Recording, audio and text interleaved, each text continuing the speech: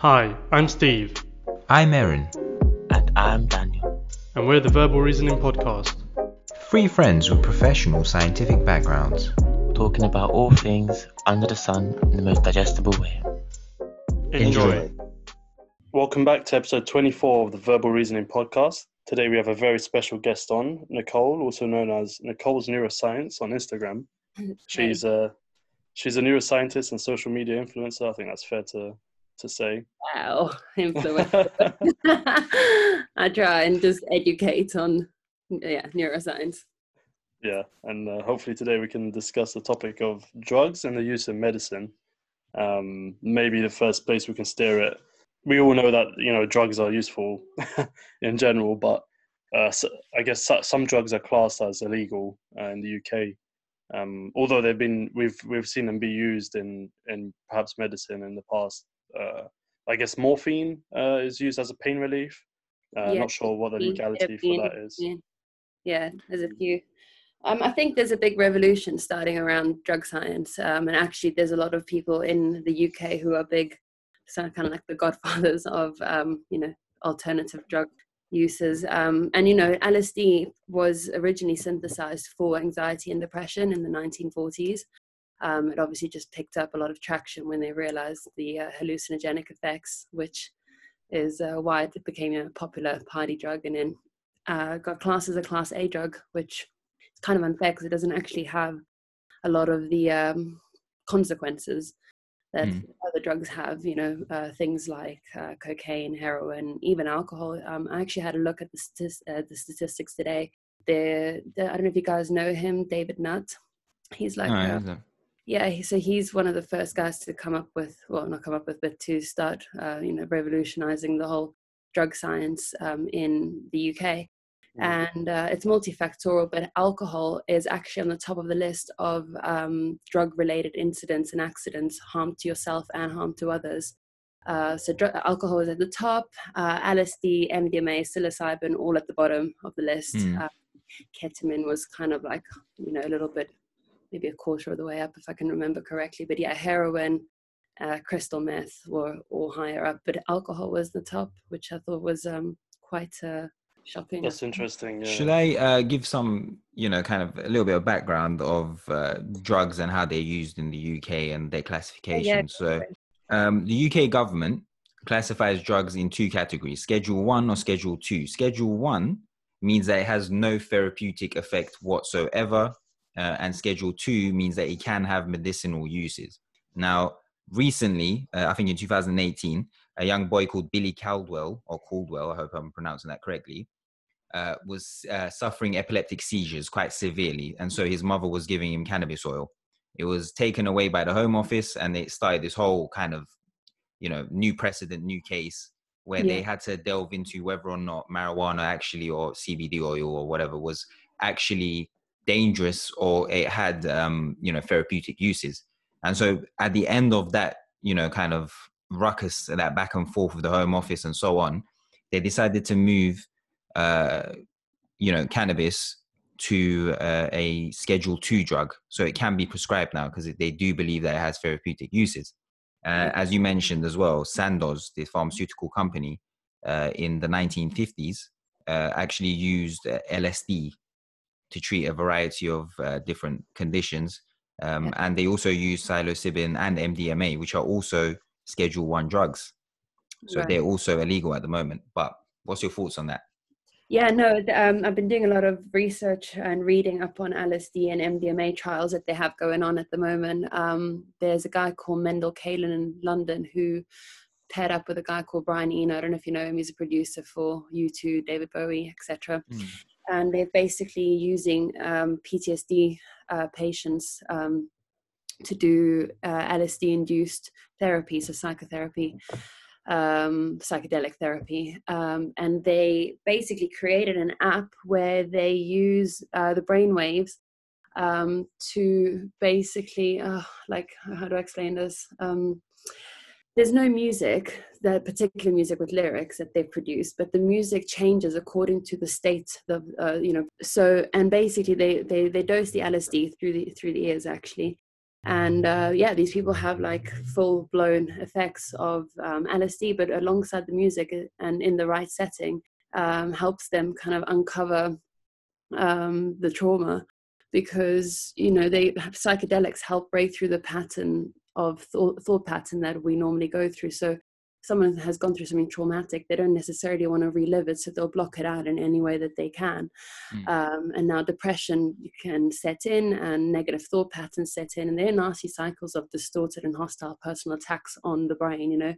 That's how the brain works when you're in these kind of state of minds, and psychedelics help break that pattern, because something's got to give, and it just helps them relive it, whether it's in a good way or a bad way. There's grown men crying on these chairs with the music, etc. Yeah. You read up about it on the Rolling Stones. It's really interesting.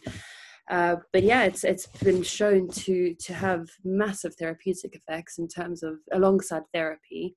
And yeah, there's I think there's a lot of good and bad, obviously, with any drug.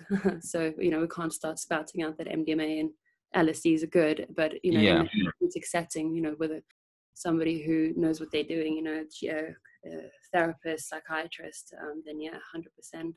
So traditionally speaking, I mean, most drugs, as you mentioned, like cocaine and alcohol and whatever, they have addictive pharmacodynamics, as in, when you have it once, you want to have it again. With LSD, it's not actually an addictive drug, but you can build up a tolerance for it. So in that sense, it is a bit different to, what we classify as drugs, traditionally speaking. Yes. And, for people who do suffer from alcoholism, actually in the 60s, they done a set of trials, which were then published, where just one dose of LSD actually helps a person to wean them off and maintain abstinence with alcohol. So given that we've spoken about the, positive sides of what LSD does, as you said, we can't just come out and say, oh, LSD is great, everyone should take it. So why do you think then it's been classified as a Schedule 1 drug rather than a Schedule 2 drug? And why is it Class A? So like literally the highest penalty carrying drug that there is. If it is beneficial, then why do they not I think use it? when it all started going down with LSD in the 60s, it was, being used in parties and festivals. And I think that the FDA just kind of shut down on it and classed it as a Class A drug, maybe not knowing and not having enough research done on it. And now to get it out of that class is really hard, because it shouldn't have been classified as a Class A drug to begin with. But now that it is, there's a lot of hoops that you've got to jump through to approve something like that. It's quite hard to go, okay, well, actually, it used to be bad, but actually it's good now, guys. Yeah, exactly. Yeah. I mean, I guess there has been generations of, I don't want to call it propaganda, but there's been like generations of, literature and, the way it's been shown in the media and so on, where people do have a very negative view of LSD. So yeah, but again, overturn that. Yeah. Views are that negative, because there's not really been that many reported cases when it comes to LSD, problems with LSD. The only time that has kind of happened is when people have had predisposition to schizophrenia or other psychosis, genetics or predispositions. So I don't know, I feel like it was painted in a bad light to begin with, when it wasn't actually that. I don't know, personally, I didn't think it was that bad. But the problem is that there isn't enough research, and there still isn't enough research, and that's why it's quite a touchy subject, and that's why people are trying to create the research. It's the same with CBD. It's we don't have the tools to be able to research it in depth. So for example, with CBD, we already have our own levels of endocannabinoids in the body, but we don't really have the tools to be able to measure them in the brain to know what baseline levels already are at, and everybody's different as well. So I think that's a lot of the problem when it comes to drugs and drug testing, is that we need to have therapeutic indexes, which is, you would know, the levels at which this drug is going to work, and then lethal doses. We need to do all of these things, and without those numbers per se, it's hard to be able to try and approve something like that.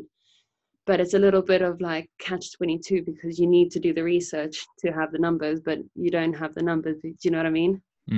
I mean, it's quite interesting when you point out, for example, that psilocybin, according to the Global Drug Survey of 2017, was considered the most safe recreational drug. And psilocybin is the active ingredient in magic mushrooms, which you can get in, for example, Amsterdam. You can go to Amsterdam and places like that. It is not really that frowned upon. But in particular, stuff with like LSD and whatever, now that they've been classified as illegal, what would your thought process be on, like, for example, you mentioned alcohol. Alcohol is more, you know, as you said, on the scale, alcohol is considered to be the worst, and you know, something like psilocybin is considered to be very safe. And what would you if they gave you the option of flipping the script and making alcohol illegal and the other one legal? Would you take that chance, or do you think they should all be legal?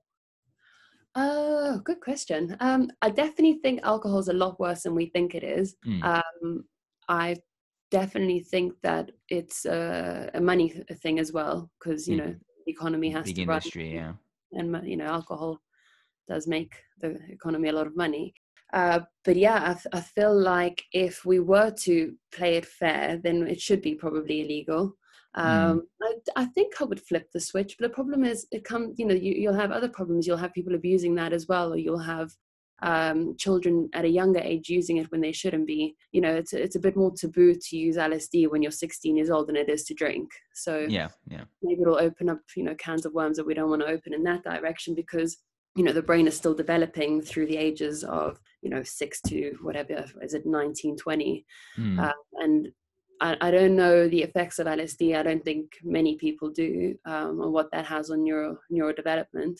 But I know that like CBD, for example, has massive effects on it, because while you're developing CB1 and CB2 receptors, especially CB1 receptors in the body. So you know that there's two receptors for cannabinoids, endocannabinoids, and that's CB1 and CB2. CB1 receptors are higher in adolescents because they help regulate almost everything: appetite, mood, pain, growth, neural stem growth, and helps with cell proliferation and migration.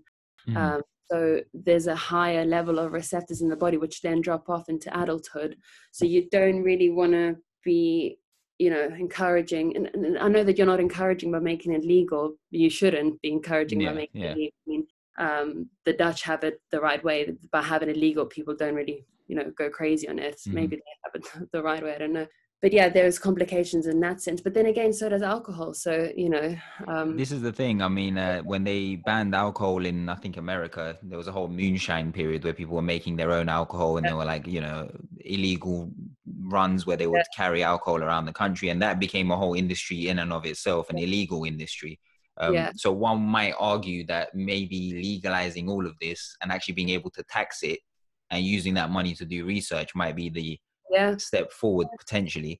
100%. Yeah, I do think that the Americans have it the right way by having the legal age for drinking at 21, because you know, alcohol does have a lot of impacts on the brain. What is it here now? I think it was 16 when we were kids. I can't remember if it's still like that now, but definitely 18. It's 18. Okay, all right. I know that in some countries you can drink anything less than 5% when you're 16, like in Holland, for example. Okay. But yeah. Okay, well. Yeah, so you know, I guess I would maybe legalize all of it, and then you at least have a control over it. You can you know, monitor what's going in and what's going out, and like you said, use that money for research. Yeah, I mean, like with marijuana, for example, the initial reasons why it was made illegal was, you know, some guy came out and claimed that if, let's say, a white woman was to smoke, then she would fall in love with a black man. And they said, no, this can't happen. You know, these were actual legitimate things in court that were, they were presented as evidence at the time. And so it was made illegal. And, you know, now we obviously know that that's complete and utter, you know, bollocks. But at the time, they all seem to think. Yeah, they, you know, with pseudoscience, they seem to think that was the case without actually knowing what the effects of it would be long term. So, you know, a lot of this stuff is rooted within, as we've already said, not knowing the truth behind what these things actually do. And, you know, coming to that, I think it's kind of interesting that when LSD was first found and whatnot. This might be shifting a bit towards conspiracy here a little bit, but No, I like the MK Ultra, stuff that was going on with the CIA, where they were trying to look for ways of breaking down a person's psyche to get them to give information in interrogations, for example. They tried to use LSD in those trials, for example. Yeah. And so, when people say LSD, in the same way that back then when you said marijuana, they'll be like, oh, if you smoke it, then, you're going to start becoming lustful and whatnot. In the same way, when you said LSD back then, they would think about, mind control and MK Ultra and stuff like that. Yeah. Do you think that there's any kind of valid point in that, as in if you take LSD or, any of these kind of drugs, that you become more susceptible to being controlled, and maybe that's something that should be looked into further? Hard to say with LSD, because LSD is supposed to be the one that breaks you free. So, maybe you're breaking your mind control. That's the thing. Yeah. We don't know. Yeah. So you're saying being controlled by the system or by yourself. I mean, I'm not entirely certain of what was going on in these trials. I think it was mostly just, if you give this person, LSD, they become more impressionable. And so you can basically control them to say and do what you want. And, there's some famous cases where, the Unabomber, for example, while he was at Harvard, he was part of these trials and whatnot. And he said it ended up making him very angry. And that's why he done the stuff that he had done and so on. But, do you think there's any kind of validity in that LSD can be used as mind control or anything like that? Yeah, I guess so, probably. But I don't know. I'm not sure about LSD because, I don't know enough about infiltrating someone else's mind while they're on LSD. But LSD has effects on serotonin, which I don't think, maybe. I mean, so the way LSD works is that it attaches to serotonin receptors, but primarily in the visual cortex. So that's why you get the hallucinogenic effects, because the visual cortex is at a heightened state. So in terms of being able to, it also releases dopamine. So it could be that you're engaging with someone. I just don't feel, Well, does it make you more creative? Because there are a whole host of musicians and artists in the past who have used LSD, and it's kind of influenced their art and their music. Yeah, and like I was saying earlier, it breaks that kind of thought pattern. And sometimes people are stuck in their thoughts and their ways, and they're afraid to kind of steer off from that. So, in your brain, you have something called the default mode network, which I'm sure you've heard of. But it's the default mode at which your brain is thinking at when it's not thinking about anything else. So if that default mode network is subconsciously negative all the time, then you're going to think negatively a lot of the time. And if you are... if your default mode network is more creative, or you know what I mean, it's the way that your brain thinks when you're not thinking about anything else. It's the default mode in which your network is in. But what happens with LSD is that it actually inhibits the default mode network. So I guess it would allow you to kind of come out of that state, or that box that you've put yourself in subconsciously. And that's why they associate LSD with ego dissolution, where you'll be able to kind of break down that egocentrism, that's a word, and connect with people. So I guess that it actually does help you to be more creative and kind of release from the thought patterns that we, you don't even realize you're thinking a lot of the stuff most of the time. So we've talked quite a bit about LSD, but for example, I brought up initially the case of the Caldwell kid, and how they were using CBD oil to treat his epilepsy, and how it actually helped him. When it was removed from them, the child was, in a dire condition, and so they had to give it back. So what's your thoughts on CBD oil then? And how does CBD oil help the human body and the immune system, really? Yeah, so it's quite hard to research. It's quite a new thing, so there's not actually that much research on it. But I was listening to a podcast with David Nutt again, who is the guy who is running most of the research out of Imperial College in London. And he was saying how he had a patient who was taking CBD oil, self-prescribed CBD oil. He had colon cancer, and he, after a few, I don't know the numbers, let's say a month, started throwing up this like black tar-like stuff out of his body. And they started to think that it might have been him throwing up his own cancer, because CBD oil, there's CB2 receptors in the immune system. But again, those are really hard to do research on, because we don't know exactly where they are in the body and how they function exactly, and how do we monitor these things. But the theories are there and the thoughts are there around the CB2 receptors found in the immune system. By taking CBD oil, help not suppress. What's the opposite of suppress? Oh my God, I've completely not suppress, but the opposite of suppress. Largen it, make it amplify. That's it. Amplify. The immune system. Now, the immune system is there to kind of wash away things in the body that shouldn't be there, and that's what your body does normally anyway. Our bodies are always getting rid of our own cancers before they develop into anything. We just don't really pay attention to that, because why would you? And we can't really measure that, but that is in theory what the body is doing, and what the immune system is doing is constantly eating up dirty old cells that need removing. So it has been thought that CBD oil helps to amplify the immune system in doing that task. But so it's weird, because I worked at Imperial for a while, and we were doing some cancer trials there, and we had a janitor, I guess you'd call him, who'd come in every now and then and just say, "Oh, what are you guys up to?" and whatnot. And he, he was very strong in his belief that he had cured his uncle of cancer, because he had given him CBD oil. And so he was like, "Nah, listen, just send them my way, I'll cure them immediately," and so on.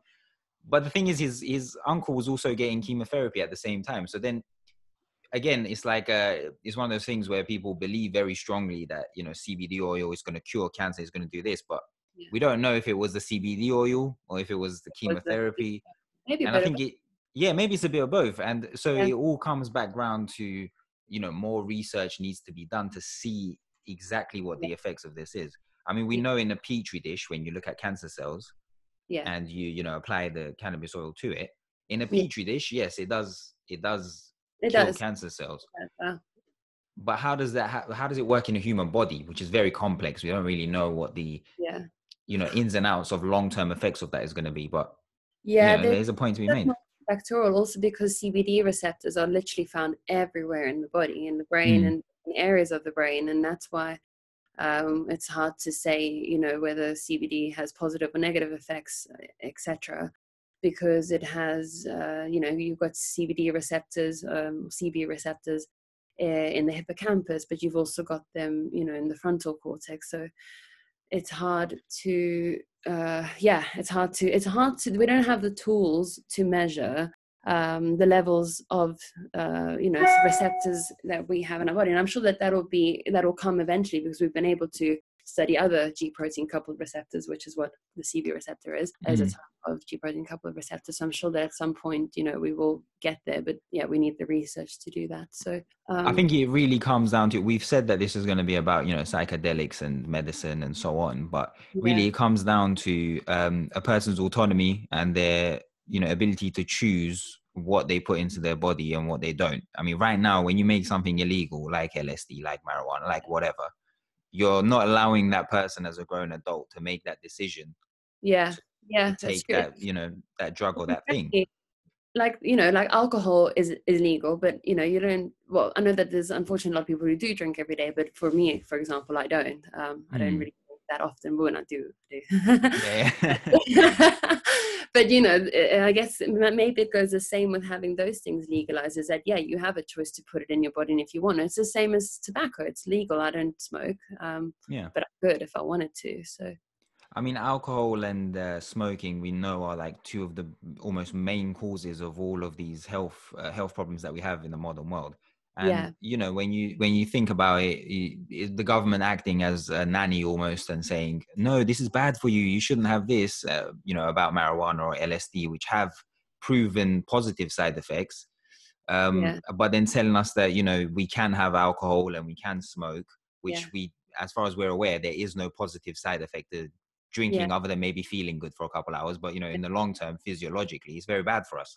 So it's Yeah, I guess that if they do approve it, it will still be, you know, it won't be free flowing. Like you wouldn't be able to buy LSD over the counter, just the same way that you won't be able to buy, you know, propranolol over the counter. But Yeah, exactly. Yeah, that's legal.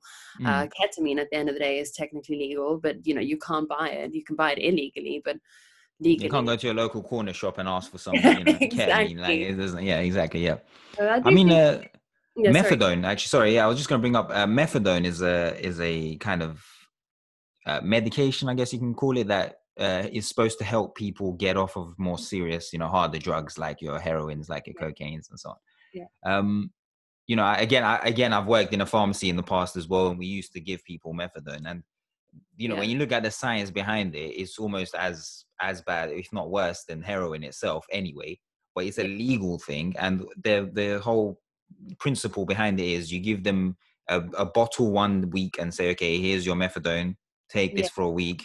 Next week you give them half a bottle and then you keep reducing the dose until they completely get off all other drugs. But the drug that you're giving them is just as bad.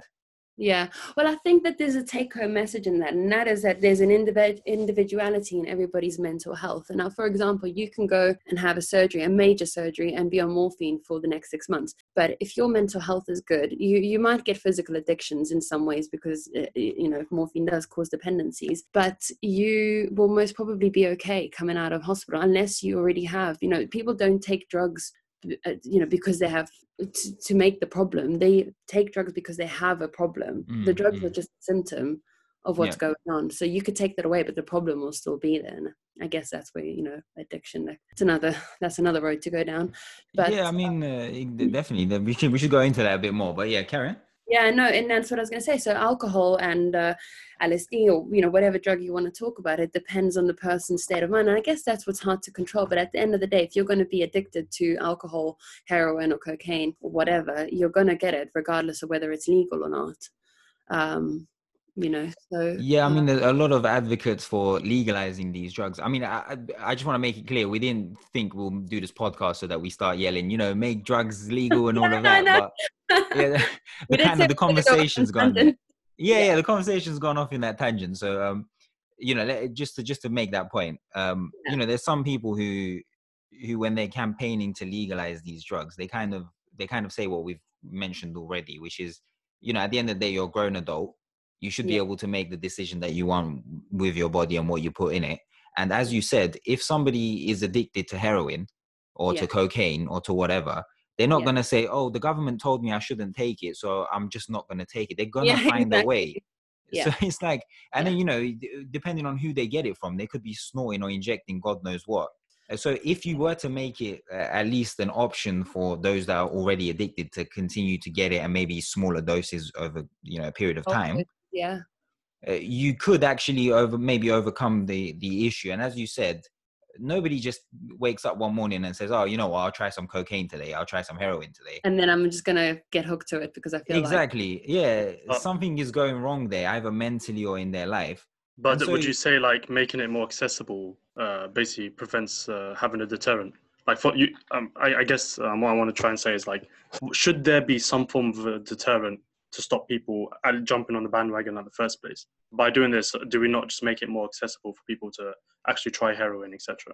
Again, I think there should be an age limit, first of all. And secondly, it's like, if somebody puts it in their mind that they want to try this drug, they're going to try it whether it's illegal or legal. Make it legal, at least you can kind of control the usage of it and what is being put into the body, and maybe even tax it. I don't know if I'd make cocaine and heroin legal, though. I would make things like LSD, weed, or maybe weed, because you can control what you're putting in it as well if you're growing it. You can take out the levels of THC that create the psychedelic effects. And just potentially have more CBD than that and actually have a therapeutic drug. I don't know if I would legalize heroin and cocaine, crystal meth, speed, I don't know, put those all in those brackets. Because, like Steve said, you could potentially be opening up doors to people who wanted to try it but now never tried it because maybe they were afraid or out of religion or, fear of, some people still are fearful of the government, well, not the government, but, the laws. And it's so I don't know if I'd legalize those, but I would legalize a lot of other things. So like the Schedule 2s, the ones that have some sort of beneficial therapeutic effect, you would classify those as ones that you'd be willing to legalize. But for example, something like cocaine, which isn't helpful in any way, other than maybe increases your productivity. So, yeah, but exactly, because those ones don't actually have any benefits to, to the mind or to the body. And heroin is actually legal, like as said, in the morphine form in hospital. So that has its own effects. So, in my opinion, I think like medically, things should be allowed to be used. I mean, in a medical sense, because why not? If it's useful for you medically, as in like it's been tested, approved, we know there's positive effects, and if you get a prescription and you can use it, you should be able to use it. But apart from that, I'm very anti. Let me put it this way: I'm anti-drugs. I really don't think we're not pro-drugs, by the way. Just want to put it out there. We're not saying we're. Aaron, you're looking very suspect right now. The listeners are like, "Raw." I think I agree with you. I don't think that we should just be selling LSD on the streets and psilocybin, etc. But like on a therapeutic way or reason, then like I said, because ketamine and morphine is legal in a medical setting, but. And you, like I said earlier, you can't just go and buy any drug over the counter, although you can get it prescribed. So, I think I agree with you, actually. You know what? I have a question. There's a bit left. Like medicine at the moment, I see as being quite intrusive. It's quite like, oh, you have this problem. Here's a pill that will fix X problem. Do you think like, it's maybe moving away from drugs, where it's more like, do you think we're lacking more holistic medicine, as in even like lifestyles? Maybe for some people, fasting might be good. 100%. I think doctors don't really, and not to, oh my God, I'm saying this to the whole world now, whoever's going to listen to this, but I do think that people are too quick to jump to medication. And actually, I was doing a bit of research because I want to write a post on it, but we used to give people lobotomies, right, in the 50s for mental health problems, and that was physically removing a piece of the frontal cortex so that they could go into the state of like more relaxed zombie-like state. Very docile. And that was frowned upon, but we're prescribing the medication. It is just doing the same thing but chemically, because the only difference is that that's reversible. But really, is that any worse than actual lobotomies? One can argue that it's not really reversible either, because again, from my experience of working in a pharmacy, whenever we had patients who would be on whatever drug it was that would alter their brain chemistry, if they were to miss a single dose, that's the thing, it's your you know what I mean, all hell would break loose. Like you'd see the most sweetest old man will just walk in and just start mashing things up because he hasn't got the medication, because there's a dependency there.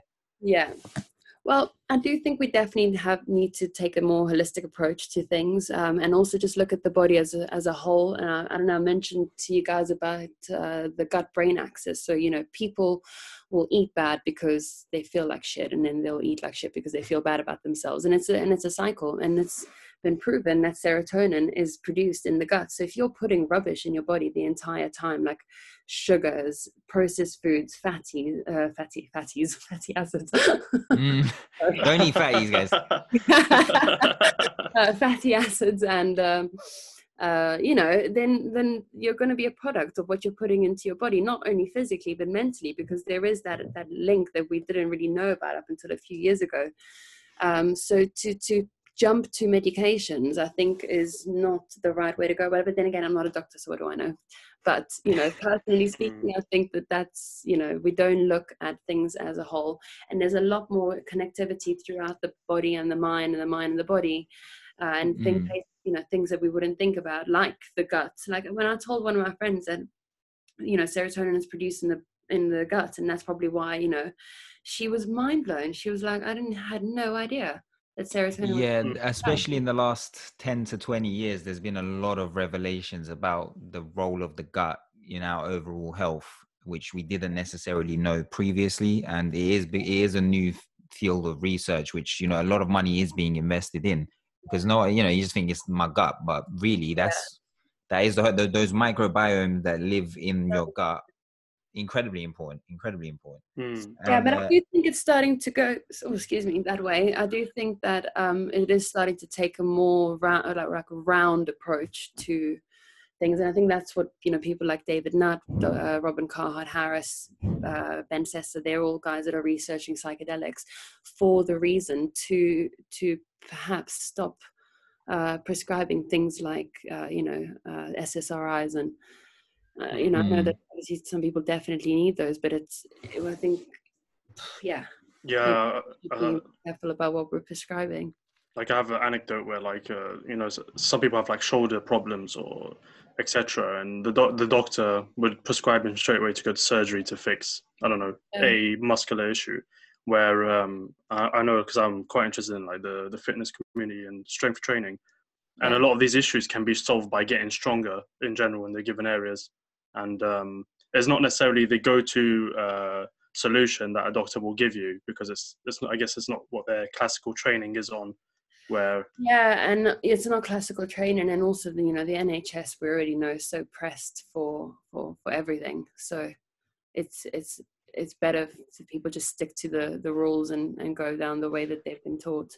I think just to kind of I'm going to defend the doctors a little bit, because I don't want it to sound like we're... Oh, no, exactly, I agree. Yeah, I don't want it to sound like we're thinking, but it's like if you go to a cobbler and you ask him for a cake, he's going to say, I fix shoes. So if you go to a doctor and you say, I've got this problem, he's going to give you medication. I appreciate that, of course, if you have some muscular issues. Exactly. Yeah, then, you could potentially get rid of it by doing strength training. But if you're going to a doctor, he's not a personal, fitness kind of person. So he might turn around to you and say, look, my medicinal understanding of your problem is that you need to fix it with surgery. But there is a point to be made that, like, for example, we've seen that antibiotic resistant superbugs are now on a rise because of the over prescribing of particularly GPs. But also over farming. I mean, antibiotics are being pumped into our meats and... Exactly, yeah. So, I mean, when you think about it like that, there is a valid point to be made that, in some cases we are too quick to, prescribe medication for things that might not necessarily need, a tablet or a drug or something. But I think to be safe, we should take this conversation and look at it from the receiving side. So instead of thinking doctors are prescribing, let's assume that people assume that they're going to get medication instead of thinking holistically before. So does it make sense? Yeah, that was the point I was trying to make. Like, if you go to the doctor immediately, then the doctor will give you, what he thinks is right. And and I guess that's what we're doing by educating people, and by people like, the people I've mentioned in drug science, is we should try and educate the population so that they will better understand where to go when they have a problem. Yeah, totally. Could in turn actually help probably GPs by not having appointments for everything. I totally agree. I think that's basically it. People need to be educated on like what their health, what options are, because I think people don't know the options. They think is, oh, go to the doctor, but maybe they don't understand that there's ways of living that will help you in the long run. There's ways of doing things that are different. Yeah, I mean, people don't even know how to eat properly, and they don't know the consequences of what they're eating and all the processed foods, all the £3 meal deals that they're buying. So this has completely gone off on a tangent, but back to immune diseases and autoimmunity, which is what you were talking about earlier, and the immune system, is that and again tying in with the gut-brain axis, is that educating on healthy eating and healthy minds could potentially help a lot of problems. And I think I've just hit a blank. I think we've covered a lot of topics today, which is good. We always tend to do this. But I'm very up for the whole psychedelic research. I'm following it big time on it, because I'm not necessarily advocating to legalize it, but it would be good to be able to see what happens from all of this, because as previously mentioned, they are less addictive drugs. They are less kind of invasive drugs. The therapy seems to be very holistic in the sense that it's got good outcomes, and it doesn't need continued drug taking like taking antidepressants does, something that you're going to need for the rest, well, not maybe for the rest of your life, but Some people do think they need it for the rest of their lives, and some people do need it for the rest of their lives. But having an alternative with the psychedelic research is great, because it opens up doors to less invasive problems, I suppose. Yeah, no, I totally agree. I think maybe one of my worries would be just looking at how America's going with the legalization of marijuana, etc. It tends to be like big companies that just take over, and then it becomes a business thing. Do you reckon? Do you think it will happen the same way? Well, I mean, look at alcohol. It just proves my point earlier about how alcohol is legal, but it's, got loads of negative effects on the brain and mind and body, and economical problems, with people damaging properties, etc. That was one of the things that came up in that article that I read, how people who are drunk will damage properties and damage, public places. I guess, I don't know how I feel about legalizing weed or marijuana, because I don't know, does that mean that it still has THC in it? Because THC is essentially what's making you have this psychoactive effects. I mean, this might sound a bit chaotic of me to say this, but I'm kind of very much on the side of literally legalize everything, because I know it sounds mad to say, I don't think it's mad at all. I think it's mad. I'm on the side. I'm on the side of like, for example, if I see somebody on the street who's asking for money and whatnot, often you hear people say, "Oh no, don't give them money because they're gonna go get drugs with it." Well, what are other people going to buy with it? my thing is, if they can go and buy crack with your 10p donation, then let them buy it. If that's what they want, because they're living on the street and they're having a tough time and they want something to take their mind off it, let them do it. Why should I have, hold that guy to account? If you're the leader of the world, this world will burn, brother. Like, what are you on about? No, I would legalize everything. Nah, I would legalize everything. I think it's down to that person's own, it's their own autonomy to decide what they take and what they don't take. And, tough one. Just because then you're giving the monopoly to the government, who can then decide what happens to, I don't know. Man. No, I mean, I know it's... I didn't prepare for this. No, I know, I mean, it's a bit of a tangent, but I know it's... I know this is great. It's good. I don't know how I feel about it. I mean, I know there's more to it than just, let's just legalize everything and, whatever. Let's just deal with it. But it's a bit like the freedom of speech. You have the right to say... I completely agree with you, because I'm all about being able to make your own choices and do what you want, and, because you have freedom of speech, but you don't have freedom of consequences. No, we don't really have freedom of speech. Well, I mean, that's I mean, like, you can't say anything. You can't do anything that's treasonous. There's, when people say freedom of speech, it's not like super freedom of speech. It's not. No, I know, but just but this is what I mean. Like, you can't have it the same way on the other side. Like, at the moment, you're right. We have outliers that are already doing it, but let's not make outliers become, more accessible to other people, where then this problem is no longer an outlier issue. Here's the thing, though. The danger of it. You have freedom of speech, but you don't have freedom of consequences. If you allow freedom of drugs, you're not saying, okay, freedom of consequences for that as well. If you, for example, get drunk and destroy a police car, you're going to get done for it. In the same way that if you take some other drug and you go and do something criminal with it, you're going to get done for it. And right now, when you look at it, a lot of people, the criminal act isn't because they've gotten high. It's because they've done something to get funding so that they can go and buy that illegal drug. So, they use up all their money and then they go and rob someone to get more money to go buy more drugs. It's not that they take, the heroin or cocaine and instantly it just makes you go, I have to break some laws right now because I've taken this drug. That's correct. So if you legalize it, I mean, I'm just on the side. I don't like when they place rules on stuff in it. So I'm just on the side of... I like that you're being an underdog with this. No, I'm fighting the fight right now. I don't think I would legalize heroin, cocaine, crystal meth, to be honest.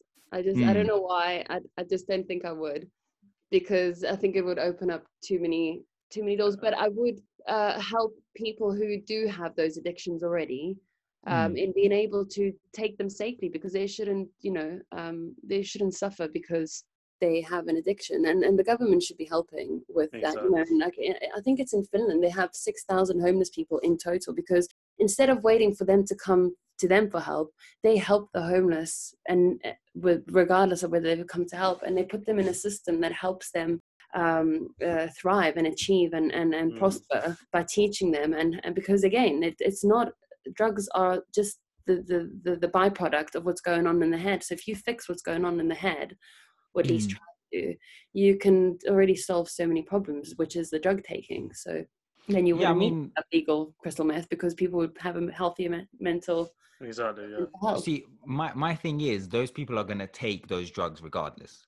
Make it legal or illegal, it's up to you. But if you make it legal, at least you know who's taking it, you know what they're taking. Aaron, you can make me tax laugh, it, bruv, and then you can fund. People don't listen to him. Don't do it. You can go to festivals and get your drugs tested, and that I am all for, because that's great. Because they will tell you if the stuff you're buying is going to kill you, or if the stuff you're buying is going to be fine, because people are going to take it regardless of whether you've told them to or not. So you can go and get your drugs tested, and that's fantastic.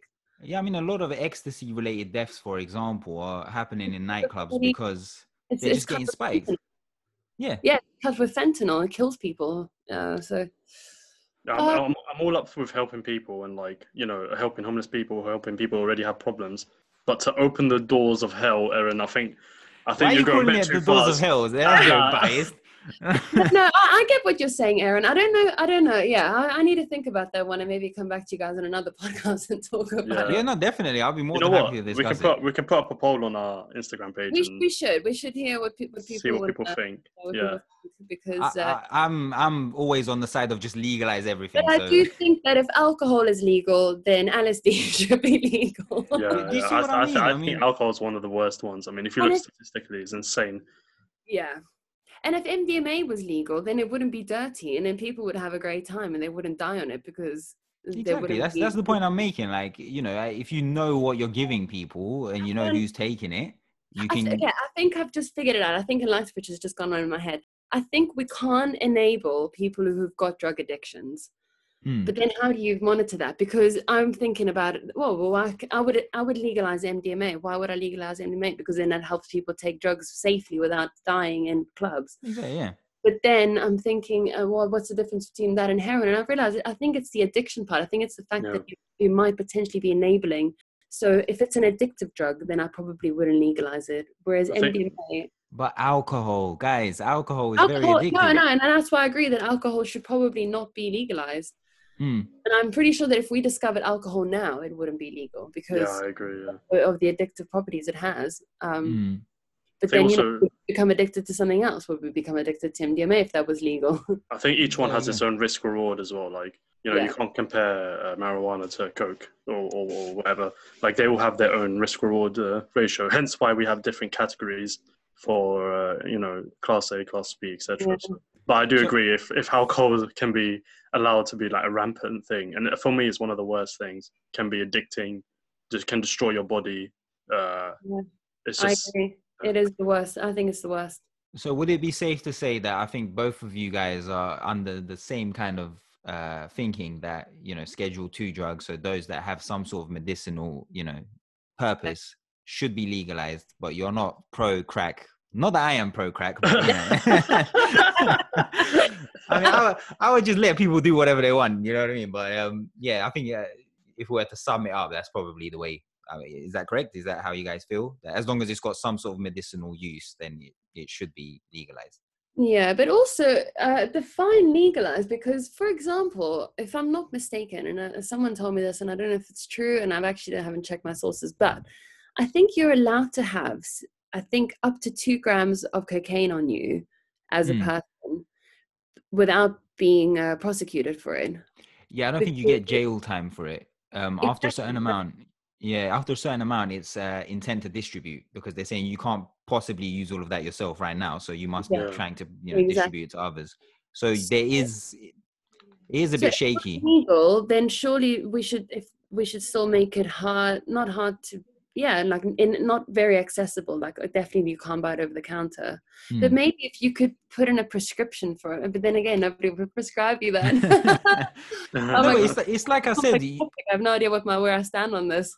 It's like with ketamine. I mean, we know that, you know, technically it is legal, but you can't just go down to your local, you know, supermarket or, you know, your local corner shop and say, oh, I have 1 ketamine, please. Like, it doesn't work that way. Even if it is legal, doesn't mean that, you know, you're going to overflow the streets. Go and just buy it. Yeah. Exactly. Yeah. And like you said, I mean, if somebody already has an addiction to these drugs, does it make sense to make it illegal and push them further away from society? Or should we say, okay, you've got this addiction, we will literally supply you the drugs, but if you come in, you know, we can maybe try wean you off it. We can do something like to make it illegal. Try therapeutically to help them come off it and sort out the problem that's, you know, lying underneath the drugs. To probably still keep them illegal. Yeah, I think to help them out, it's fine. I don't see why you'd need to have cocaine and heroin and crystal meth legal, for example.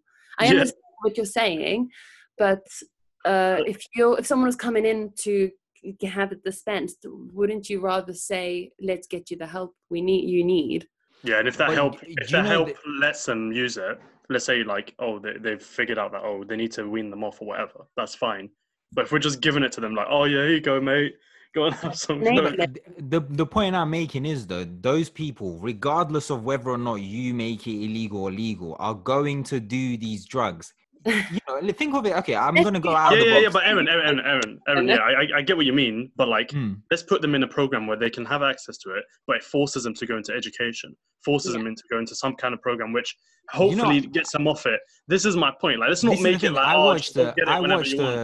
watched the documentary where this guy was basically talking about when he was at the peak of his career and he was an engineer and whatnot. He started doing crystal meth, right? And he was like, it's the best feeling I've ever felt in my entire life. And no matter what happened, I'm not going to stop. I'm just not going to stop. And he was very high functioning. So he would literally get his salary. He was so high functioning and probably so stressed in his job. Exactly. That it was an escapism. If you heard the way this man was talking about that drug, like he almost made me want to try it. I mean, he was really I'm worried for Aaron now. No, seriously, the way he was describing it was insane. Like he was like, this is just the best thing ever. So I'm thinking, somebody like that, I mean, you can Aaron, try to wipe it off the face of the earth. He will make it himself. Like, he's not going to stop taking it. Well, I've got to agree with you. Every time I watch John Travolta in Pulp Fiction, I always think that heroin is really fun. And if someone could guarantee that I will never take it again and I won't get addicted, I think I'd say yes. Exactly. Do you see what I mean? It's such a... doesn't allow me. No, that's the thing. If you listen to the people, like, I'm logging off YouTube. No, I'm gone, bro. I'm lost. Aaron, you lost me. You lost me like 20 minutes ago. No, but the only point I'm trying to really make is that, you know, drug users, they're going to use the drugs regardless. You can say, oh, no, you know, handbags. Oh, no, I'm so scared. I'm clutching my handbag at the thought of, drugs, and they're so scary. We should make them illegal and lock people up for taking it. But the reality is they're going to take it anyway. Crystal meth does scare me. Yeah, I mean, to be fair, that is quite a scary drug. Everyone wants zombies everywhere, like biting people's faces off and stuff. But that's the thing. I actually don't believe... Okay, I'm just going to quickly make this point. I don't want to delve into it because it will go completely left. But, you know, I don't think that we as humans actually need any kind of government or governing or anything like that. And I don't think that we're going to all descend into madness and anarchy and start throwing out poop at one another. I think that we don't need a government. But I feel like there's a lot of people who are out of the, if we had a circle of normality, there's a lot of people that are outside of that would start causing a lot of chaos. Yeah, I don't trust the society around me to be able to, in Bristol, people here are great, but I don't know, anywhere else. In London, it'll be chaos, is that way? No, I think even London, I don't know, but yeah, like I can't a place. I don't know. I have a belief that if we were to, say, these drugs are legal, we wouldn't all descend into mad. Like if they said to me cocaine was legal, I'm not going to try it. I'm not going to go and try it. So it's the same as me. As I don't smoke. I could smoke if I wanted to because it's legal and I can buy it at the counter. Yeah, but guys, like we have laws on not advertising cigarettes. Where in the past, let's say it's legal and fully open, and you can do that. They used to prescribe tobacco. Well, there we go. Yeah, you see, like adverts in doctors' offices prescribing weight loss tips. But this is my point. Like, it's only because we put laws and regulations on these things that we've controlled it. Do you know what I mean? So I think we originally sold it badly because we were advertising it, and now we've legalizing doesn't mean you're gonna advertise on the school milk cartons. Oh, hey kids, try some cocaine. No, but I'm saying like I'm saying hypothetically on your anarchist belief where we should have no government and we can self-police ourselves. I know this is a totally different. topic. Don't go into that. That's a completely different topic. But let me make one point. Like if we go into that. And basically, everyone has free reign. It's like free market capitalism. You know, they can promote things as much as they want, get everyone hooked on opioids, like they did in China with the British. You know, this is what the British used during the colonial period, where they got the whole of China hooked on heroin. Here's the thing. Shut up, I Aaron. think no. you just want to ruin us. I don't want to just ruin us. Don't listen to Uncle Aaron. A bad cop thing. I'm not going to lie, and I'm stuck in the middle of it. No, but my thing is, I just think in today's society, we know enough about all of these drugs, what they do, what their negative side effects are, what their positives are. We know. There's a lot true, of true. That is true. There's a lot of people who don't understand the simple, mechanism of drinking sugary drinks are bad for you. You know what I mean? We're talking about people that will buy processed foods and cheap foods and cheap meat and drink any McDonald's chicken and chips. And now we're trusting them with drugs. I don't know. I get your point, Aaron, and I think I would if everyone had my mentality and your mentality and Steve's mentality, a lot of people that I know's mentality, then I would say definitely legalize drugs. But I think we're talking, a lot of people don't really care about having knowledge on anything, especially what they're putting in. Let me put it this way, right? When we were kids, there was a chicken and chip store where we used to live. And me and Aaron grew up together. And one day it was, they had a health rating of 0 out of 10. And you know what we did? We went and ate there every day. Every day. It was cheap. It was £1.50 for 4 wings and chips. We went there every day. Yeah. So can you imagine if they did that with crack, Aaron? You'd be there every day. £1.50. Like, here I come again. I mean, you know what? Look, Let's agree to disagree. Let's agree. Yeah, let's agree to disagree. Just closing statement. I agree with you. I agree with you in my realm of reality, and in your realm of reality, I agree with you 100%. But we don't live in that reality that we've just described, and unfortunately, we can't. Closing argument, though. Yeah, just one thing I'm gonna say. Okay. I am a bit erratic in the stuff that I think sometimes. So I would either say make everything legal. Or make everything illegal, because why is alcohol and cigarettes legal then? If that's the case, I agree. That's the money making thing. I don't think alcohol should be legal. It's just but then again, then the whole world would change because there'll be no more nightlife. There'd be no more nightclubs. There'd be no more. That kind of stuff. I like the thought of being able to go to a day party if I want to, because I'm all up for a day disco. I'm just putting it out there. I'm putting it out there. That's my final thing. I'm not, you know what? Okay, we'll have to put it out to the general population and see what they say. Yeah, we'll put a poll out. and see what our listeners think. I'm definitely going to rip Aaron on the story, so you guys watch out. Yeah. A lot of memes are going to be coming out soon. Amazing. Well, anyway, LSD has a lot of therapeutic benefits. MDMA as well. There's a lot of trials. CBD as well. Don't take it. Don't listen to us and take drugs now. Please. Yeah, I'm not saying take crack or anything. But if anybody's listening to this and it's like, those guys said that we should. Yeah. But it's really interesting, and I'm looking forward to the research that's going to come out in the future on this. I think we should definitely touch base on this again, and maybe like you said, do a bit of research, see what people say, and then just come back and close us off again one more time.